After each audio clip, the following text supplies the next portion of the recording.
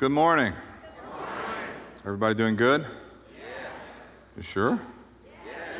Ladies, you get your Valentine? Everything work out good? A few ladies could not raise their hand.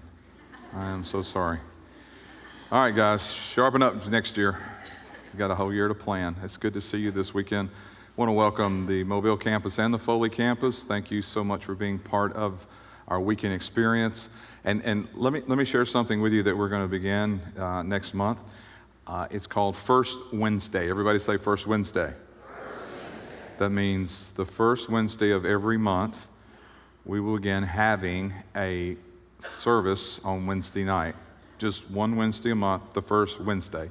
Your children will have something special going on, Icon Student Ministries, and then there will be a service with teaching and worship, and we want you to go ahead and put that in your calendar. Our first one will be March the 4th.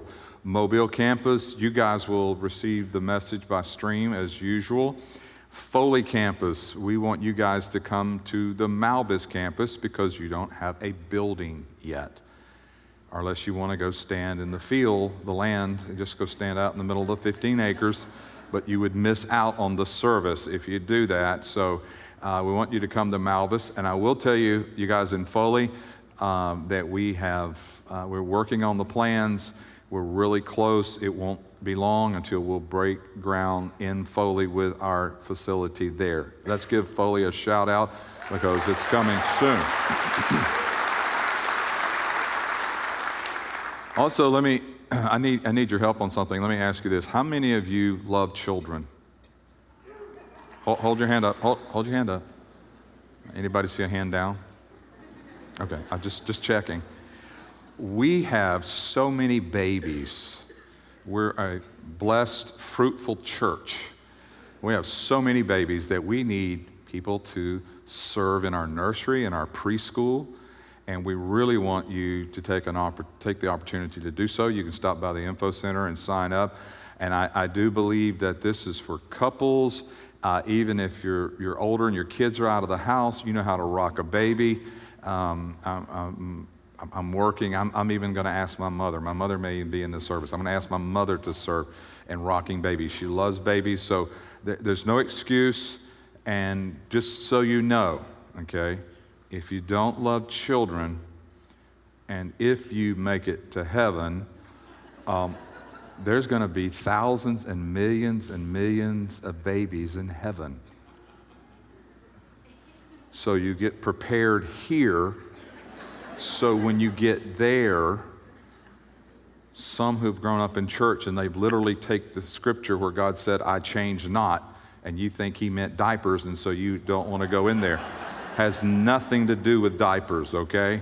It's good. You need to be part of that. So sign up. We have a lot of wonderful babies. What an opportunity to serve these little guys. And I think people who serve children are the most special people, the gifted people, the most blessed people, because I was a children's pastor, but I still know kids, if God would let me, that's where I would be, but he told me to come in here with you guys. So anyway, I want you to sign up and be part of that, okay?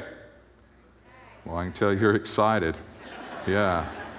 Okay, and it's going to be one of those. Open your Bibles to Exodus chapter 13. I'll start there, and I will return back to that text at the end of the message.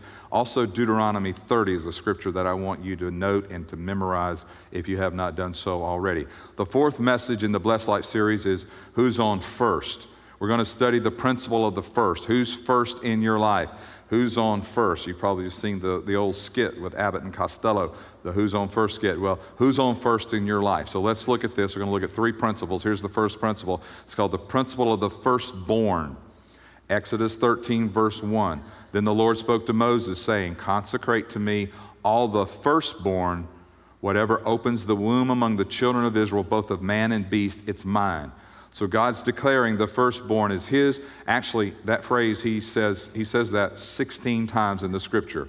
Verse 12, that you shall set apart to the Lord all that open the womb, that is, every firstborn that comes from an animal which you have, the male shall be the Lord's.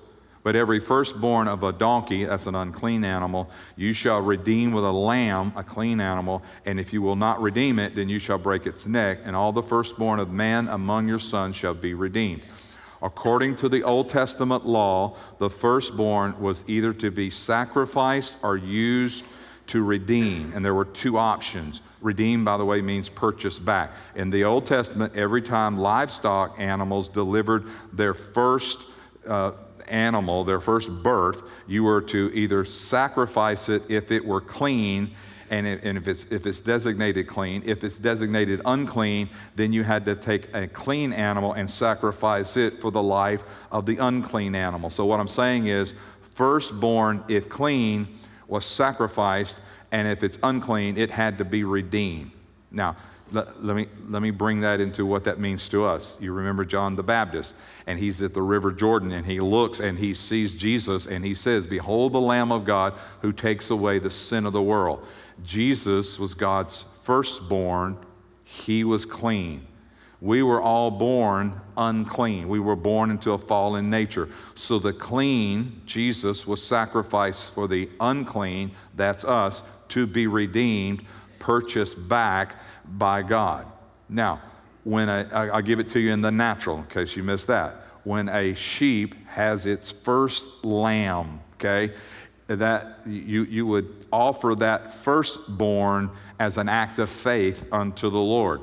If you had a donkey, which is an unclean animal, and it has its firstborn, you had to kill another sheep to redeem that animal, that donkey. The clean was sacrificed so the unclean were redeemed. So I said all that to get to this. In a very real sense, Jesus was God's tithe. He was God's firstborn. Romans 5:8. God demonstrated his own love toward us in that while we were still sinners, Christ died for us. God didn't wait to see, because it's been 2,000 years now, he didn't wait to see if you would change or you would repent, you would accept him. Why? Because God gave Jesus in faith first, the firstborn. My question in this series, in this message today is, who's first in your life? Who's on first in your life? Exodus said, the firstborn are mine. Now, let me show you how it works. Let's go to the Old Testament. You remember the story of God's people being set free from slavery. They're in slavery over 400 years to the Egyptians. And remember, there were 10 plagues. There were 10 false gods they worshiped all at the same time, so there's 10 plagues. The last plague was where the death angel came through, and the firstborn of every family and of every animal was going to die. You remember that. Have you ever thought about what gave God the right to do that? Here's why. Because the firstborn belonged to God. He had a legal right to take every firstborn in Egypt and in Israel. But the firstborn of Israel didn't die that night. And here's why. Because every home took a perfect lamb, they sacrificed it, cut its throat, and redeem them. And then they applied the blood of that lamb to the top of the door, which is called the mantle, to the post of the door, which is the right and left side of the door. They created the form of a cross, and they put blood on it, and Israel was saved by the blood of a lamb in the form of a cross. When the death angel came through that night, none of the livestock of the Israel, they didn't have livestock, they're slaves, but none of the children of Israel, none of the firstborn, they were all saved because of the blood of this lamb. And how were we saved? The firstborn of God, Jesus, came to the earth. He was put on a cross, and his blood was shed so that we could be redeemed. So let's talk about the principle of the first. Let's talk about it where we live. Let's talk about our time. All of us have the same amount of time. What do we do with that time? Can we redeem the time? Well, in the New Testament church, after it was birthed in the book of Acts, here's what they did. They started meeting on Sundays. And here's what they would do. They would come in the first part of the day. They would give their first part of the first day of the new week to the Lord, and they would come in and they would worship him. And by doing that, they're redeeming the rest of the week so that their time works well for them. You've seen days and weeks that have gone by, and you think, what in the world's happened? I've wasted all my time. I got caught up in this and caught up in that. Well, that's why we come in and we worship, and we're redeeming time for the next week so that week will flow and everything will work. Well, that's time. What about our words? Have you ever thought about your words? What you think when you first wake up in the morning? See, what we should do when we first wake up is give thanks and bless the Lord and thank the Lord for another day. And we should have an attitude of thanks and thanksgiving before we go out. When we do that, when we take our words and our thoughts and our heart and we do that, we're redeeming the words for the rest of the day. You may have had what we call the little cliche, got up on the wrong side of the bed, and the whole day everything was this and that and arguments and frustration and all these. Well, maybe, just maybe, you didn't redeem your words for that day. So it works in time, it works in words, and guess what? It works with your body. In other words, when you put God first in your diet, and that's not a new diet, it's not out on the market, it's what you eat. When you put God first in your diet, watch, it redeems the physical and it helps redeem the spiritual. Let me show you what I mean. Daniel, in the book of Daniel, in the time of Passover, of the sacrifices, here's what he does in chapter 1. He goes in and he talks to the king and he says, hey, listen, myself and 3 guys, we know them as Shadrach, Meshach, and Abednego, would you allow us to eat only vegetables and drink only water, and give us a time frame and see if we eat this way, see if we're not smarter and see if we're not healthier than the king's men. This is the physical. And so he allowed them to do that. And the scripture says at the end of the time that these 4 guys were 10 times smarter than the king's men. In fact, even the king, he reversed some of his men and they had to start eating healthy. That's in the natural. What about the spiritual? In Daniel 10, Daniel's up against a spiritual battle. He needs to hear from God. The enemy of your soul wants to stop up the atmosphere. And sometimes we have to take the principle of the first and we have to take it to the spiritual mode. So what did Daniel do? He went on a 21-day fast. In that time, he is taking his natural body and denying it of certain food and certain drink. Why? So that atmosphere can be cleared so that he can hear and get a breakthrough from God. So here's what I'm saying. In this first of the natural and first of the spiritual, what we have to understand is that you need to resist the enemy. And the scripture says before you can resist the enemy, you have to submit to God. So we need to submit to God. Our time, our words, our thoughts, and our spiritual life, submit it to God. When you take the first principle seriously and you put him first in any area, in time, in physical, in the spiritual, the rest is redeemed. That's the principle that's through the scripture. Here's the second principle. It's called the principle of first fruit. Exodus 23:19, scripture says, the first of the first fruit of your land you shall bring into the house of the Lord your God. God's very specific. First of first fruit. Why? God will never be second. He can't be second. He wants to be first. He wants to be on first. He wants to be the first of your life. Proverbs 3:9 says, honor the Lord your God. Honor the Lord with your possessions and with the first fruits of all your increase, so your barns will be filled with plenty and your vats will overflow with new wine. Why barns and vats? Because 90% of the people then lived off the land, or they lived off of vineyards, or they lived off of the animals or the sheep or the cattle, whatever they're doing. And so that's their income. So they understand this barns being full, their income, their bank account, there's plenty and it's overflowing. Most people today don't understand this principle. And the promise is for believers that if the first increase goes to God, the rest is blessed. In the natural, the rest is redeemed. In the giving aspect of first fruit, the rest is blessed. And it says, the house of the Lord, bring it to the house of the Lord. Let me tell you where the house of the Lord is. The house of the Lord is where you're spiritually fed. The house of the Lord is not a TV ministry or any of that.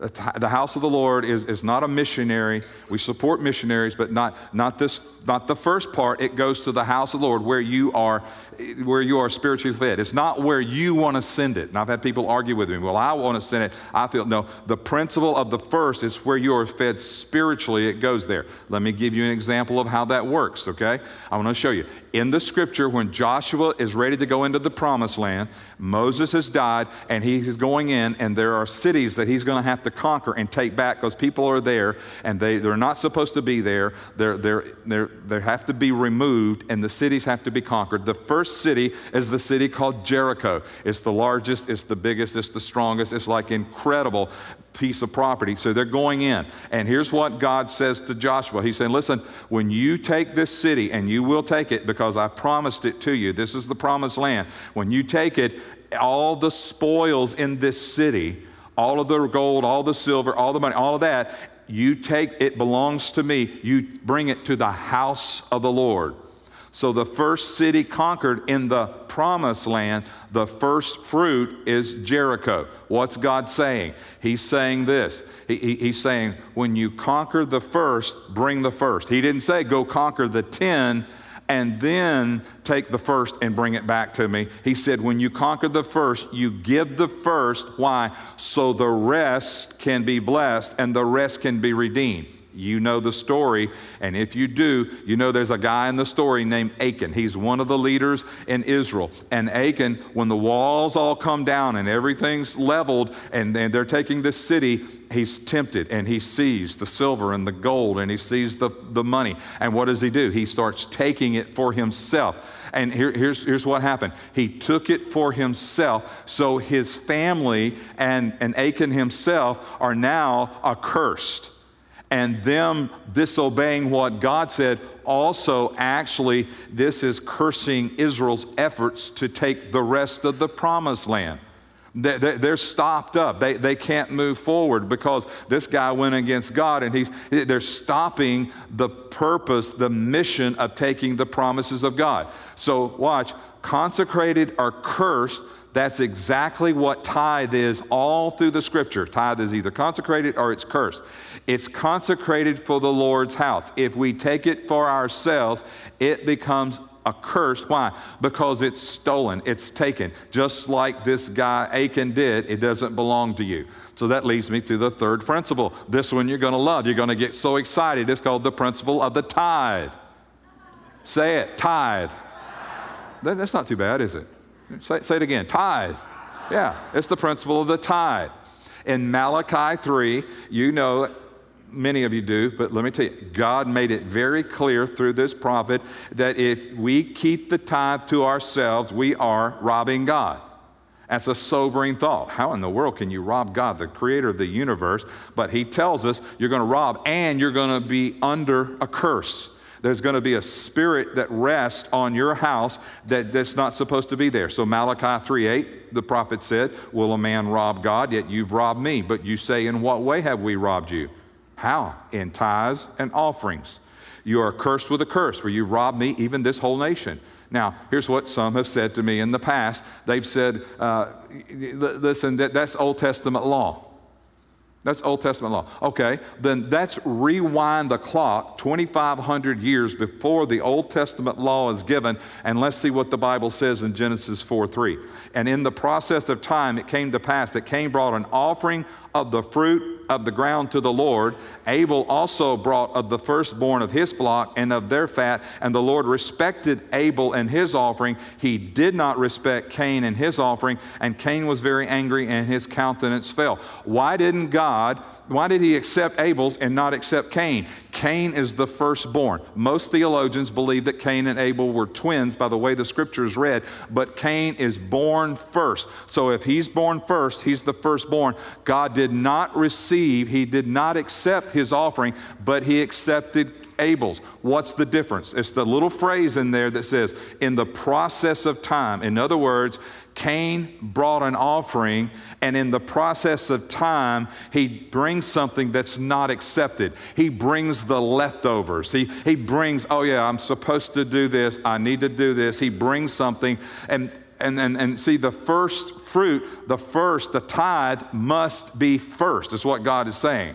And this principle doesn't change through God's principle all the way through the Word. God's looking at our hearts when we give. And when we give of the first of our time, our talents, our treasures, God receives that. He respects that offering because you're revering Him. You're falling into this principle. The tithe is the first fruit, but it has to be given first. It can't be the leftover. Oh yeah, I paid all my bills this month, so okay, I've got some here. I'll do that as tithe. See, it doesn't take any faith to do that. Are you breathing? It doesn't take any faith to do that. It's the principle of the first. Why? Because I want the rest of it blessed. I want the rest of it. Leviticus 27:30 says, and all the tithe of the Lord, whether of the seed of the land or the fruit of the tree is the Lord's, it's holy unto the Lord. So just as the firstborn and the first fruits belong to God, so does the tithe belong to him. And like the other, it must be first to redeem the rest. And really, does it take a lot of faith to give 10% if all your bills are paid? According to Exodus 13, the first portion is the redemptive portion. The first portion has the power to redeem the rest. Let's go back to the story of Jericho. And so what happens is Achan steals, and what happens is now Joshua is going to go into the promised land. He's going to move into the mission that he's on. When he gets to the next town called Ai, it's a small town. Didn't need but just a few people to take this one over. But they get to Ai, and they just defeated this incredible city called Jericho, and they get whipped at Ai. And Joshua goes back to the Lord, and he doesn't understand. And the Lord starts revealing, hey, you got a thief in the house. And it identifies Achan, and Achan and his family are stoned to death. And then all of a sudden, when that happens, Joshua asks for repentance, or repents, and then all of a sudden now they go back in and they defeat it. They moved on. Why? Because the curse is taken off. The first portion was Jericho. The first portion has the blessing. Don't wait until you've paid all your bills to give your tithe. Here's why. Listen, catch this. Your utility company does not have the ability to put blessings on your finances. Your bank does not have the ability to redeem or bless your finances. Your mortgage company. So why? Why do I want to give it first? I want to give it first as an act of faith, and I want to give it first because I want the rest of it to have blessings on it, because when it has God's blessings on it, the 90 is going to accomplish much more than the whole 100%, because the whole 100% is under the curse. And we'll talk about this curse. It's the spirit of mammon. I'll talk about it in this series, a whole sermon on the spirit of mammon. When that money has not been set apart and consecrated, it has that spirit on it. That spirit rests on all the money that's going on in our whole world system, unless you set it apart and you get it redeemed so that your money is consecrated, so that when it goes forth, it's going to do more than you could even possibly imagine. And see, I believe some people miss this blessing. Even though they're trying to give the 10%, they're missing it because it's leftovers. Well, this month I couldn't do it because, this month I can do it. And so in your mind, you're thinking, well, I'm a tither. No, it's to bring the first of your increase. Bring the first of your increase. Give the first of your increase. The first portion redeems the rest. Here's the problem. The problem is, the bottom line of this, we fear the banks and a mortgage company more than we fear God. We have fear, we have more reverence for the banks and the mortgage companies than we do God. So when they say do this and do that, we got to make sure we do that, and then we put God on the leftover system, kind of like Cain's. And I'm not sure how he accepts all of that. I'm not going into that in that detail, but I'm telling you this: when I put him first, then I don't have to worry, because I know the rest is redeemed. The 90 will do more. I know the mortgage will be made. I know the car payment will be made. I know that's going to happen. And because I'm putting all of that in God, I'm revering what God said to do first. This is what I see. All of us have probably been in a place where we've been financially upside down. We spend more than we make. We owe more. We get out of bank. We get in trouble with credit cards or whatever. Probably just about everybody's been in that place. And here's what we've learned. We do a class, an equipped class called Financial Peace. It's Dave Ramsey. And here, if you haven't been through it, you need to go through it. We offer it in our church. Here's what you find out. That you need to, it's real simple, you need to spend less than you make. And you should try to work around spending about 70% of what you make, and then you take the 30% and it goes here and here and here. Okay? That's just some kind of principle. Once you've been through an upside down season and you get that principle and you get your house in order, you believe in that principle, right?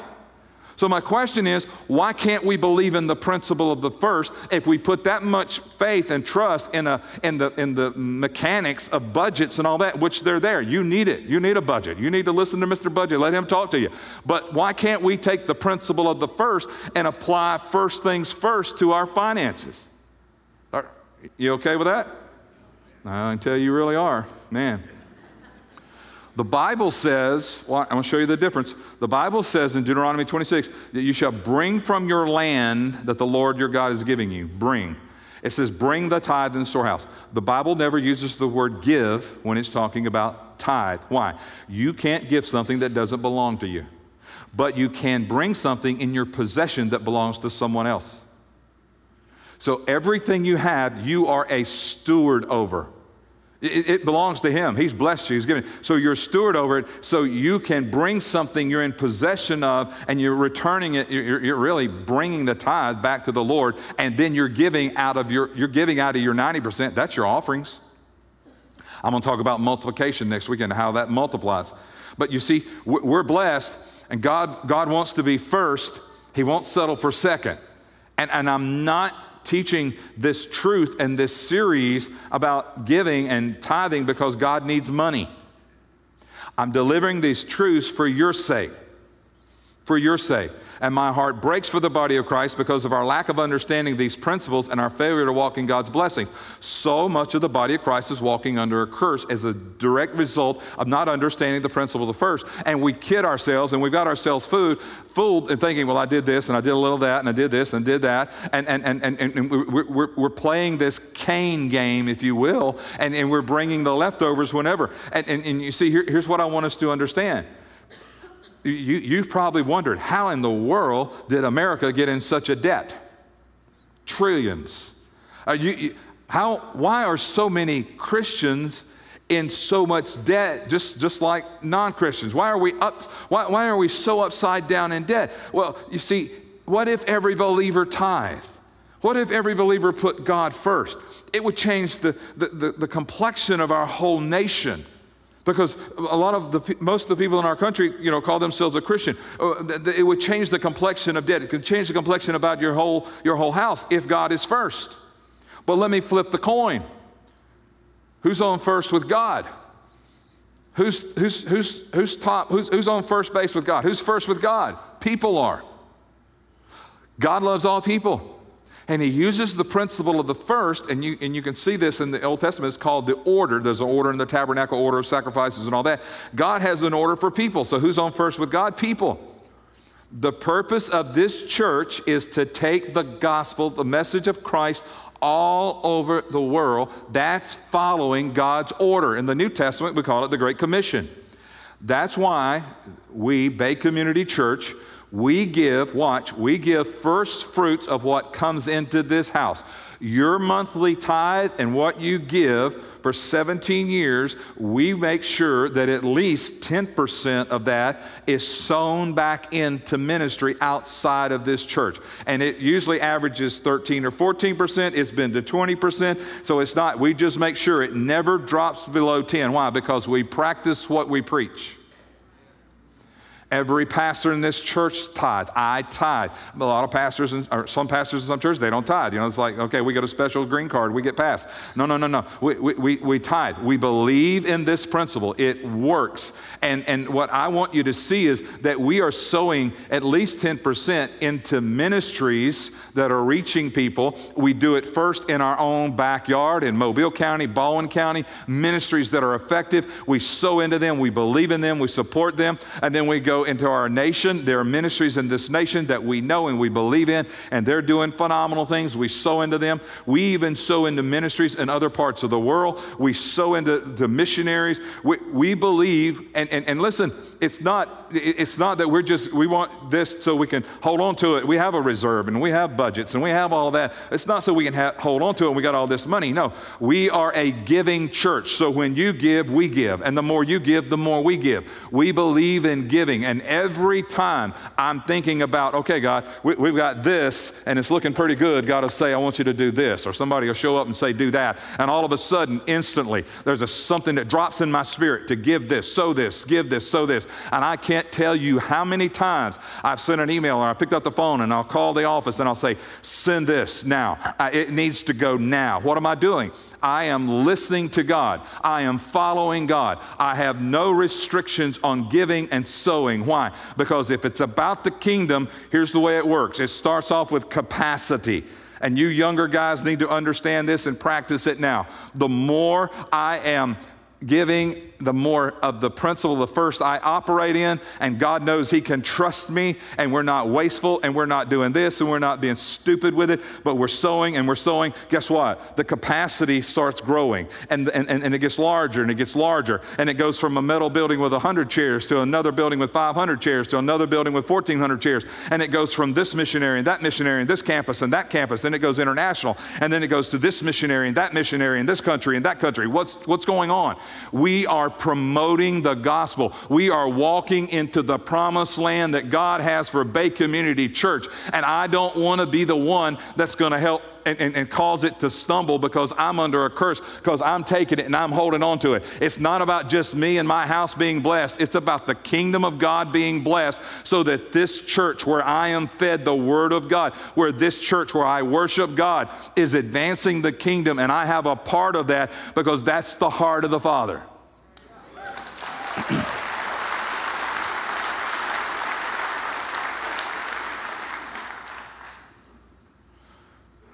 Throughout the Bible, God consistently promises to bless His people.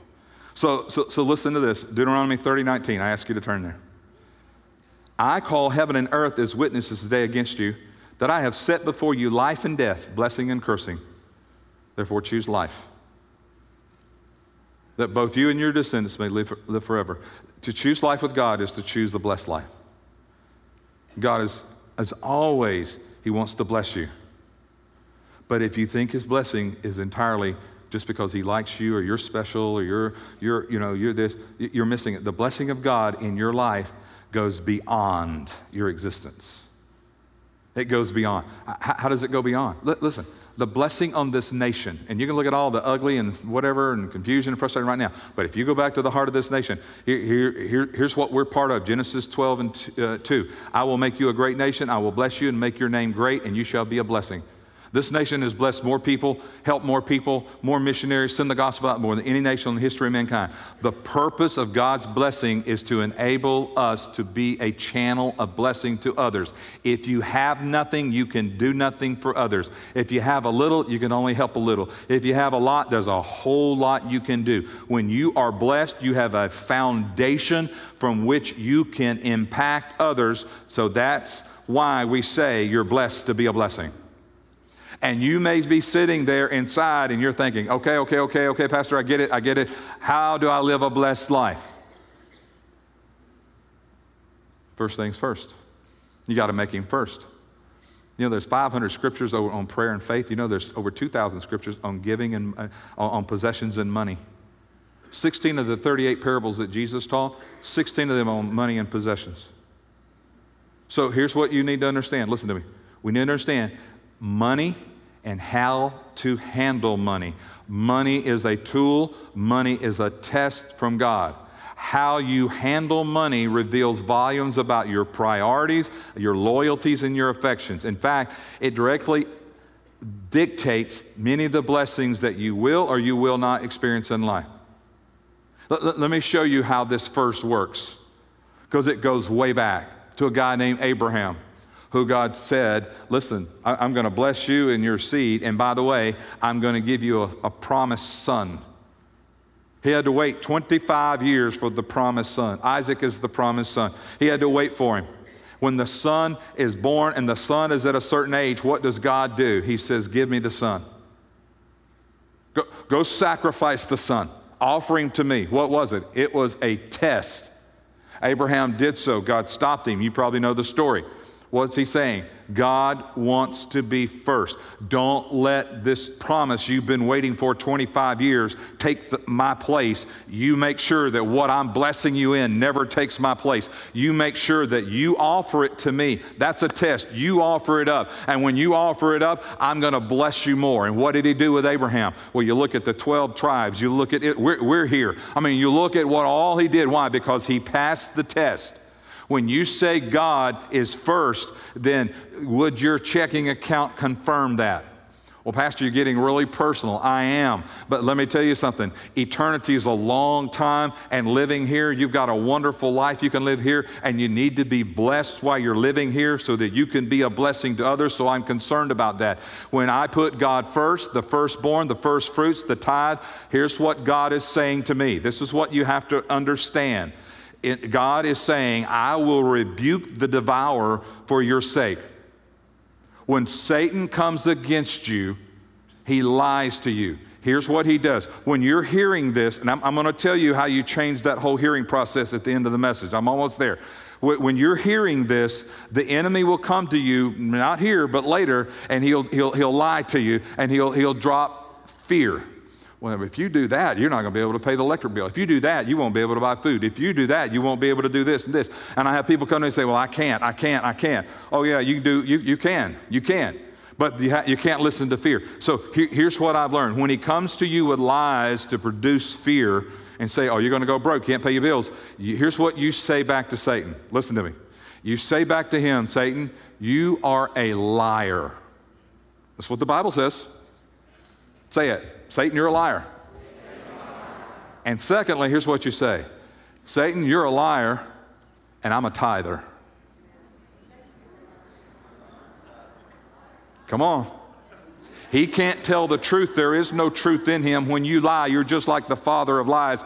But when you call him out for what he is and then you say who you are, all of a sudden, God said, I will rebuke the devourer. What does that mean? That means in your business, in your organization, where you work, where you serve, what was going to come into your hands, God may have stopped it for a season. Then he opens the door. Maybe there's a business deal that you can't see the backside and he shuts that door, but he opens another door. What's going on? He is rebuking the devourer who's trying to steal your increase because you love God and you want to see the kingdom advance, and the enemy knows that if the body of Christ were to give and give all out of their heart, that the kingdom of God would grow. He doesn't want the kingdom of God to grow, so he's going to lie to you. But when you call him out and you tell him who you are, Jesus said, hey, I will rebuke the devourer. He's not going to steal what is your increase.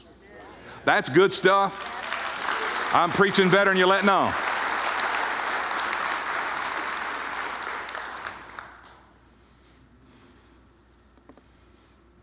I want to close like this,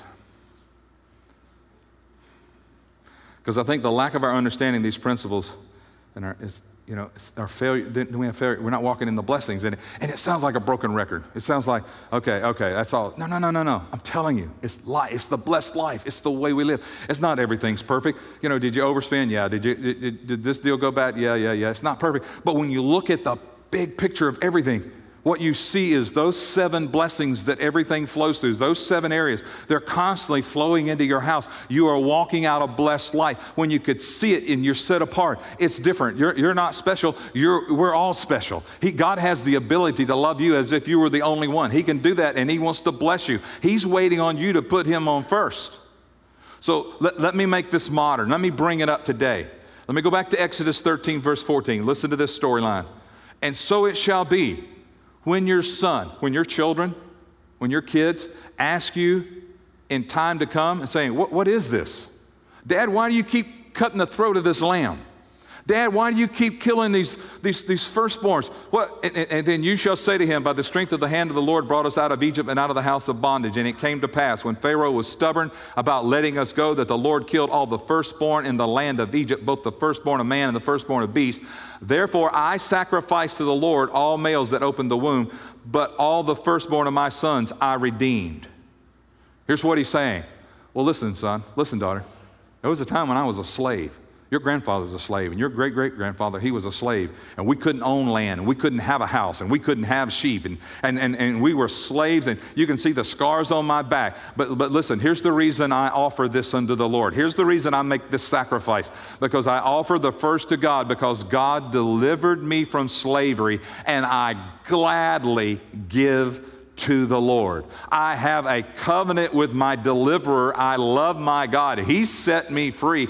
I gladly. Listen, let me put it today in the natural. Dad, why do you write a check like that? Dad, why do you give to the church? Dad, why do you do that? Well, listen, son, listen, daughter, I wasn't always a Christian. Let me tell you what happened to me. I didn't live for God, and I didn't know God, and then I came to God, and I can show you my emotional scars. I can tell you the emotional scars, but God delivered me. Therefore, I gladly give the first to Him. I didn't have all of this. I didn't have the home, didn't have the marriage, didn't have you, but He loved me. He changed my life. He's first in my life, and all of a sudden, watch, what you think is a burden to do, it's not. You gladly give. Why? Because He redeemed you, because He set you free. And listen, here's what I want to say. I said all that to say this.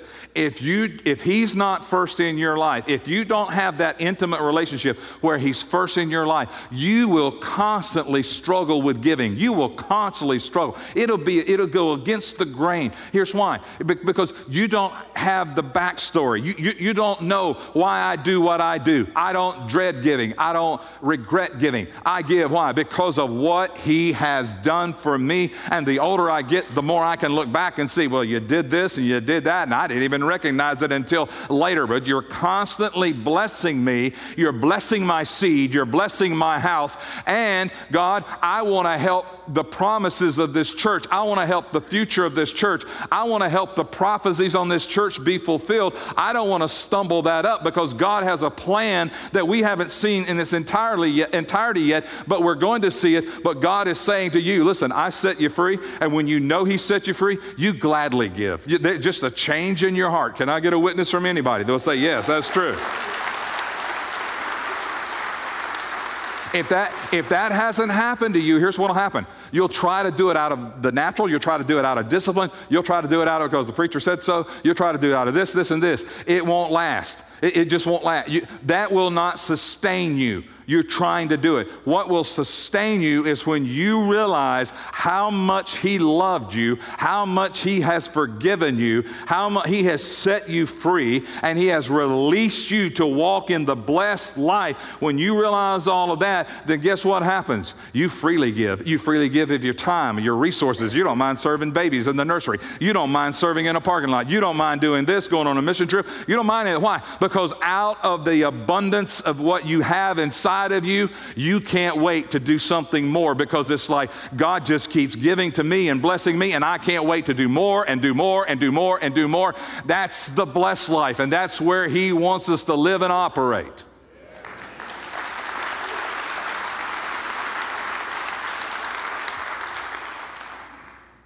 So I close with this. If you're still stuck in spiritual slavery, this is the time to get free. You'll have an occasion and you'll have a time in just a moment where you can be set free. It is a spiritual matter. And if you're still stuck, it will be difficult for you to have a heart of giving to God.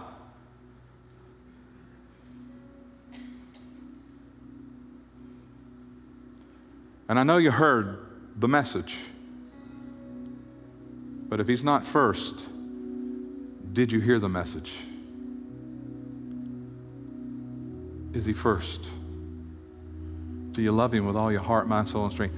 Is He Lord of your life? Because listen, you get to heaven, you're going to spend eternity with Him.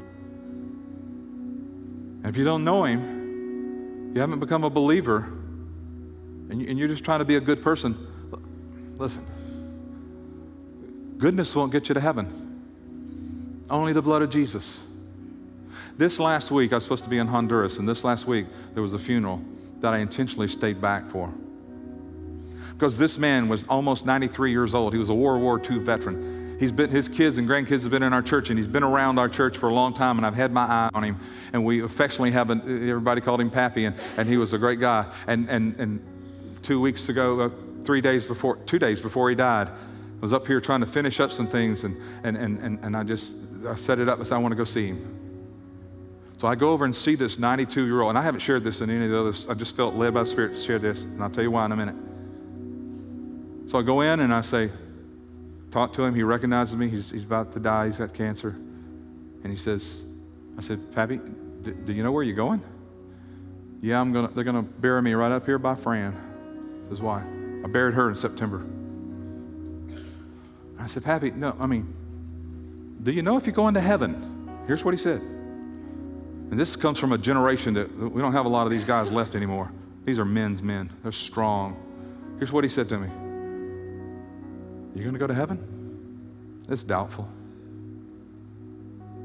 I said, well, we can change that right now. Do you want to change that? Yes. So I led him in a prayer. I said, now this is coming from your heart. And he led him in a prayer. He accepted the Lord. That was about the last conversation he had. He just slipped into mode Saturday night. That Saturday night he died. And here's what I said. Here's what I said. He had a space of grace. And God loved him and God saved him. And he's with the Lord. But I thought, oh man, 92 years. What would it have been like if Jesus had been first for 92 years? What would this guy have accomplished? Listen, you can't put it off, your salvation. You don't know that you'll have that space of grace. And I haven't said this in any service because I feel like in this service, whether it's Mobile or Foley, somebody's listening to me that you have a space of grace. A space of grace is from here to here. And once you're outside of that space of grace, that's it. It's over. And I'm not speaking fear into you. I'm just saying you're listening to me, and I hope you hear the heart of this message is make Christ Lord of your life. Don't try to figure out all this stuff without you can't figure it out. But he loves you, and he wants to bless your life. Father, thank you so much for loving us and sending us your first fruit, your Son. Thank you for dying for us. And I pray that whoever you're speaking to, at any of the campuses, online, whoever you're speaking to, that they will realize that the most important thing they can do is make you first in their life and receive and accept you as Lord and Savior. And we give you the thanks for it in Jesus' name. Amen. God bless you.